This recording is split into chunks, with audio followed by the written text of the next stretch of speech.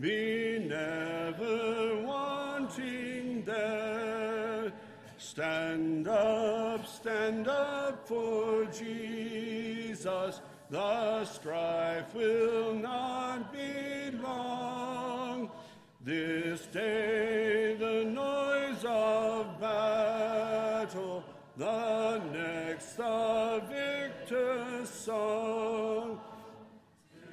Him that overcometh,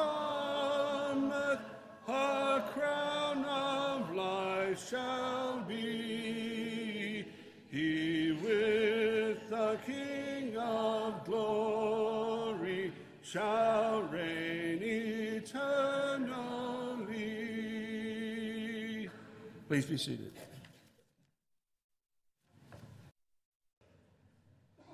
Good evening. We talked about heaven this morning in our One Word series, and on many occasions I've preached on heaven or I've been asked questions concerning heaven.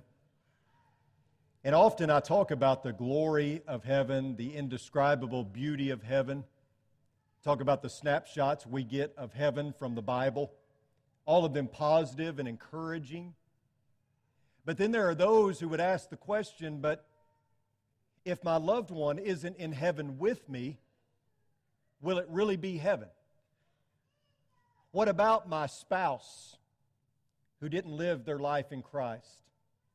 What about my child who fell away later in life? Is heaven really heaven if the people that I love are not there? This is a question that has been asked of me, and so I thought we would approach it tonight. I hope that we can find some concrete answers, but obviously the Bible doesn't address this issue specifically. But I think there are some things that we can glean from Scripture to help us maybe better formulate an answer here. I think it's important when answering questions like this to make certain that we don't give an erroneous conclusion just to make someone feel better. I think that happens all too often. I mean, how many of us have sat in a pew at a funeral and we knew the person who passed away, perhaps we loved that person who passed away, but maybe they died outside the sphere of salvation, maybe they were not a child of God. And as the preacher or whoever was conducting the service talked about them and all of those negative traits that they carried throughout their lives, they made them out to almost be virtuous. And by the end of it, you're thinking, are they talking about the same person that I knew? Because I don't remember them being that way, right? So many times we see someone preached into heaven at a funeral, and I don't think that's the right thing to do. My first funeral that I ever conducted, right out of the gate, I was a new preacher, a new minister in Cassville, Missouri, and there was a gentleman who had passed away, and no one was able to do the service because he didn't know anyone. He didn't go to church. He was not a religious man per se, but by all accounts was not even a really good guy. But I knew his daughter. She had attended church with us, and she asked if I would do the service. So imagine right out of the gate, the first sermon or funeral that you ever do as a young minister is for a guy you didn't know and a guy who's not a Christian and a guy who's really led a pretty ruthless life. That's difficult. But in the end, I think there's always good things you can focus on. There's always positives you can accentuate. Because the truth is that the person who is deceased, there's nothing you're going to say or do that's going to help them at that moment, right? All you can do is focus on the family and helping them and consoling them and maybe giving them some encouragement to live a life in Christ. But so many times, you see people reach or perhaps give erroneous advice or reach erroneous conclusions in trying to console somebody. In an effort just to make someone feel better, we defer to our feelings or to maybe something that is not scriptural just to make someone feel better. Bottom line is this. When a person has died, their fate is sealed, whatever that fate is. And it's easy to comfort the family by proclaiming that their loved one is in heaven, maybe if all other indications state otherwise. I find it best to approach those situations very delicately, leaving final judgment up to God, of course. However, I also use caution not to contradict plain teaching of the Scripture either. Because we've all heard certain things like so-and-so is looking down on us from heaven. We've heard things like, I know that he or she is still with me as my guardian angel. All good people go to heaven. We hear it in music, or we see it in Hollywood or in entertainment, where they fill in the holes and the things that maybe we don't understand or know much about with fantasy more than anything else. There's holes in the floor of heaven and her tears are pouring down, says a country song. If I could have a beer with Jesus, heaven knows I'd sip it nice and slow. I'd try to pick a place that ain't too crowded or gladly go wherever he wants to go. You can bet I'd order up a couple tall ones, tell the waitress, put them on my tab. I'd be sure to let him do the talking, careful when I got the chance to ask. How'd you turn the other cheek to save a sorry soul like me? Do you hear the prayers I send? What happens when life ends and when you think you're coming back again? I'd tell everyone, but no one would believe it if I could have a beer with Jesus. It's not unusual that Hollywood or the music industry would take license, because we understand that's the world, and the world is always trying to fill in the gaps, and we shouldn't expect them necessarily to know the biblical doctrine on certain teachings. But it's not just Hollywood, it's not just entertainment, it's even religious folks that can reach some erroneous conclusions, or that can come to some conclusions that are not biblical. Universalism is a very popular doctrine today. It's always been around, at least for the last little while, but it's gained popularity. And the idea with universalism is basically everyone is going to go to heaven. As long as you're a pretty decent person, you're going to make it. There's even an extreme branch of universalism that suggests that even Satan will be saved in the end and that he will be in heaven with everyone else. Folks, as hard as it is for us to grasp or to grapple with, not everyone goes to heaven. And the Bible is clear on that. And it's difficult sometimes for us to wrestle with that, because we all have loved ones that we wonder about the eternal fate of their soul. We're not going to get in too deep into refuting universalism. That's for another time. But we have to steer clear of arguments or answers that are not biblical. And as I've stressed over and over again, this isn't about what I feel or what I like. This isn't about what do I want God to say. This is about what did God say? What is God saying? Not what do I want Him to say. Sometimes it is suggested that we'll have no recollection or recognition of our loved ones in heaven. But you know, I read the Bible and I don't get that impression, do you? I don't get the impression from Scripture that we won't know each other in heaven. In fact, if you look at Luke chapter 16, starting in verse 19, you have this picture of the afterlife that Jesus gives. And some people say, well, you know, that's just a parable. That's not really focusing on the afterlife. That's more of, you know, a parable about missed opportunities for the rich man. I don't believe that, because there's some things within this parable that are very different than any other parable that Jesus gave. For instance, if you use the King James, I believe it reads, there was a certain man. That seems to indicate that this is real, that it's not just a parable. And then there's a proper name given, right? Lazarus. But either way, whether it's a parable or not, I think Jesus is giving this picture of the afterlife for a reason. And as he gives this picture of the afterlife, he shows that one, Lazarus, is in paradise, the other, the rich man, is in torment, and there was recognition. They knew Abraham. They knew one another, right? In 2 Samuel chapter 12 and verse 23 specifically, we see David is going to lose a son because of his sin with Bathsheba. God is going to take his infant son. And so David prays, he fasts, he weeps, and he mourns because he thinks, who knows, maybe God will spare his son. And when his son does die, David gets up, he washes himself, he eats, and he says, in essence, I cannot bring my son back, but I can go to him someday. And it seems that David had all confidence that he would see his infant son in heaven and that he would recognize him. The point is this: as much as we would like to provide an easy answer to this question, we have to be certain not to contradict Scripture in doing so. And I think some solutions that are meant to be soothing to the ears are just simply wrong. And sometimes we try to fill in some gaps that we just aren't capable of doing. But I don't believe the answer is that we won't recognize each other in heaven, so therefore it's a moot point. I don't believe that. The reason this question is so difficult is because it touches virtually every one of us, right? You all know about my situation with my mother and trying to get her to understand, Christianity and her need for a Savior, and how those efforts at the end of the day did not prove fruitful. And she passed away a few years ago. And I think all of you probably have some sort of similar situation where you've lost a loved one who died outside the sphere of salvation, who died lost. And it hurts. And you struggle as you think about where they're at now and the eternal fate of their soul. And it's tough when we approach a question like this because it affects so many of us on a very personal level.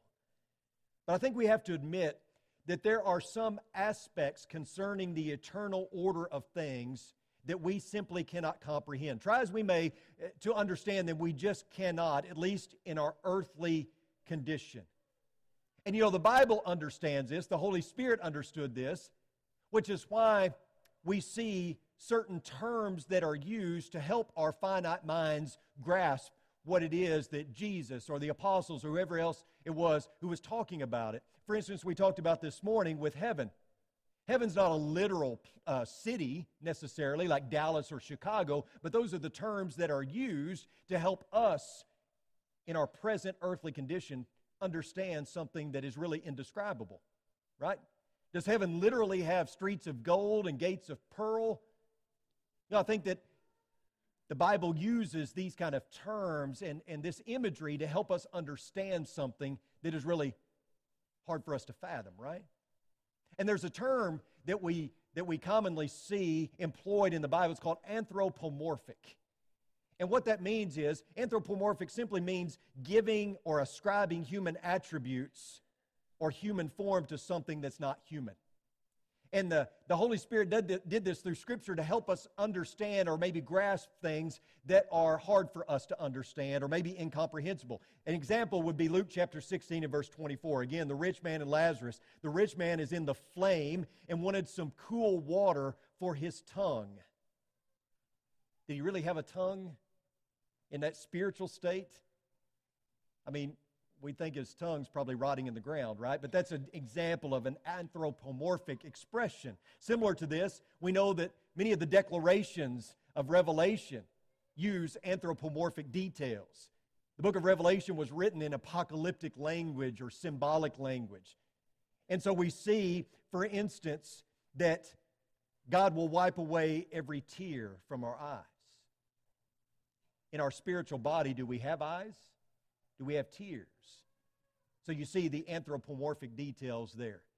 This is probably a reference to the persecution that the first century Christians endured. A message like this found in Revelation would be very encouraging to them. It could also have to do with the pain and the heartache of broken hearts over lost loved ones, etc., that we endure in this life. The point is this: all of the horrible consequences of evil will be done away with. Sin and sorrow will vanish away. Somehow, we're not exactly sure how, God will soothe the hearts of His people, and their former sadness will be eclipsed by heavenly joy. And so, according to God's great promise, there are no tears in heaven. There's no sorrow. There's no sadness, only peace and joy and comfort. And therefore, if there are no tears in heaven, only joy, then the conclusion that must be reached is that the absence of our loved ones will not cause us to mourn eternally. Right? I mean, is that not the conclusion we have to reach? So how's that going to come about? Will your mind be altered? Will your memory or your recollection be erased concerning those loved ones? I don't know. Think of it this way. If there were sorrow in heaven, then what makes it any better than this place, right? If heaven is a place where we still mourn and we still feel sadness, where there's still sorrow and pain and heartache, then what makes it any better than where we are right now? I realize that we are in the presence of God, and that is the best part of heaven, that we get to be with Him for all eternity. But obviously, for heaven to be heaven, it has to be a place where there are none of those things that we just mentioned. And the Bible speaks to that anyway, right? No mourning, no sin, no sadness. You know, when contemplating this question, I can't help but think about Genesis chapter 18 and verse 25, where Abraham, in reference to the destruction of Sodom, he says, "Far be it from you to do such a thing, to slay the righteous with the wicked, so that the righteous and the wicked are treated alike. Far be it from you. Shall not the judge of all the earth deal justly?" And so I kind of bank on this scripture. Is the God who is in control of everything, the creator, the sustainer of life, if He is in control, is there anything that we have to really worry about? Will not the Almighty God provide the exact right solution to our seemingly impossible questions? Can we not be confident in the fact that it is all in God's hands? Think about something else, though. Think about this. Most, if not all of us, have dealt with the loss of someone close to us who died in a state of disobedience.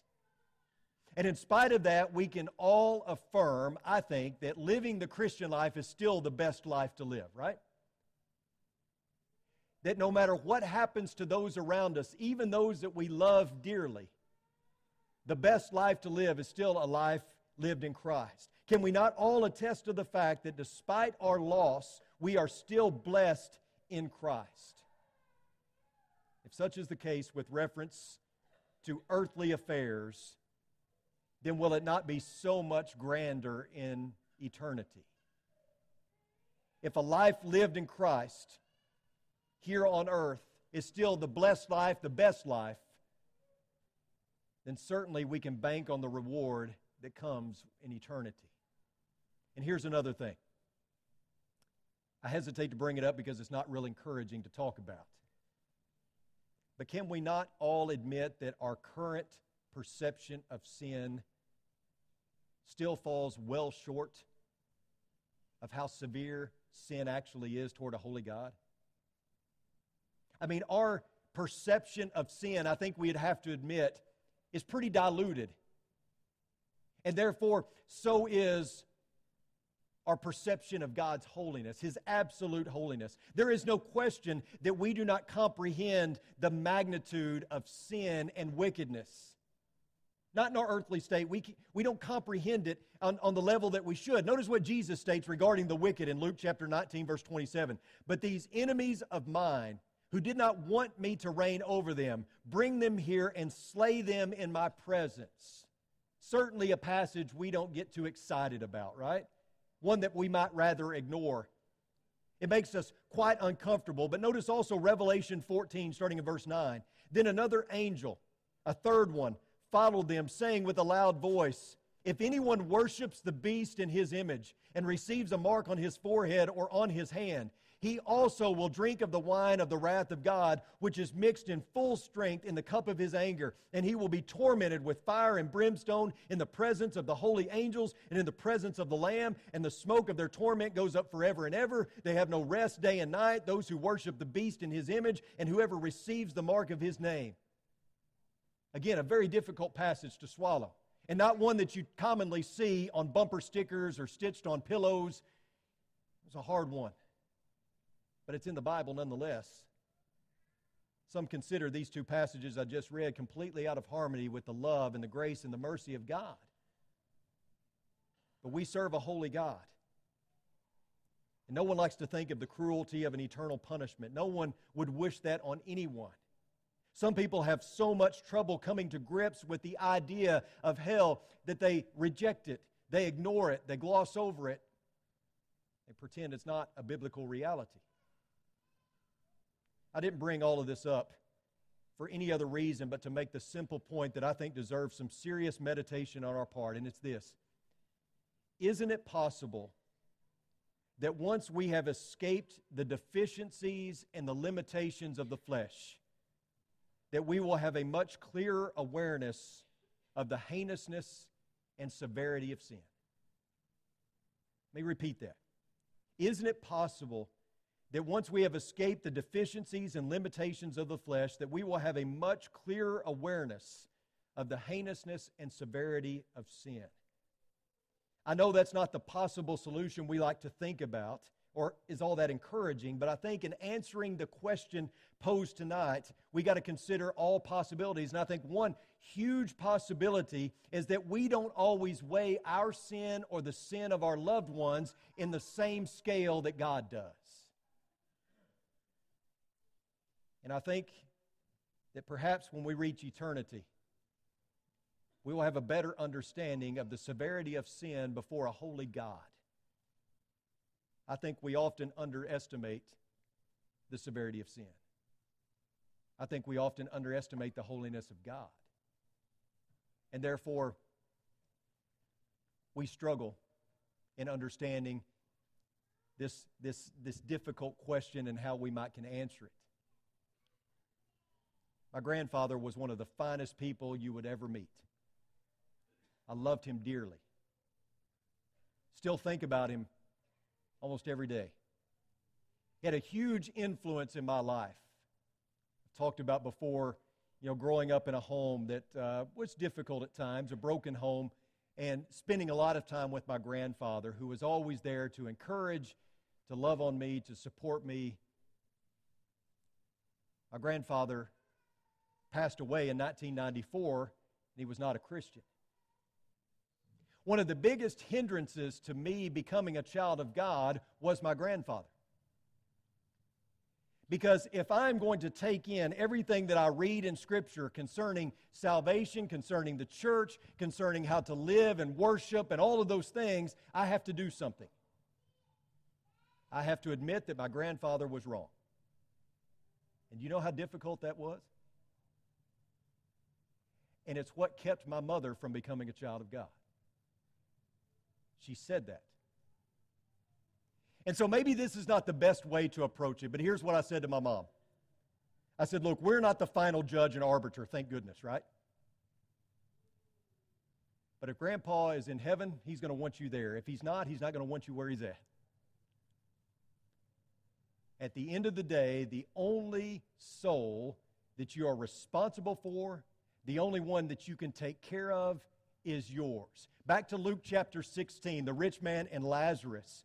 The plea of the rich man, when he realized that his state was fixed, that he was not leaving torment, he said, then I beg you, Father, that you send him to my father's house, send Lazarus to my father's house, for I have 5 brothers, in order that he may warn them, so that they will not also come to this place of torment.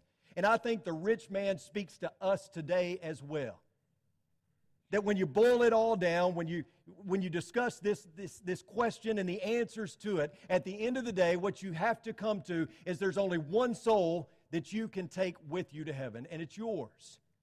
And the rich man speaks to us. He had 5 brothers that I assumed he cared deeply about. Yet the rich man didn't hope and pray that his brothers would end up in torment with him so they could keep him company. No, he begged and pleaded with Abraham to send Lazarus to go and say something to them, to talk some sense in them, to try to get them to understand, you don't want to come here. You don't want to end up like me. It's only one soul that we're responsible for. Please don't allow questions like this to sway you from taking care of your soul and doing what you personally need to do. Because your soul and the eternal destination of your soul is the only thing you have control over. I realize as parents, we feel a grave responsibility, and we should, to help our kids get to heaven, to help our loved ones, our family get to heaven. But at the end of the day, our soul is the only one that we can take control of and do our very best to seek to make it, to be in heaven with God for all eternity. We can set our kids on the right path, but they grow into adults and they make their own decisions, right? I could talk to my mother till I was blue in the face, and at one point even said, don't talk to me about it anymore. I don't want to hear about it. She's got to make her own decision. And that loved one that you worry so much about, they had to make their own decision.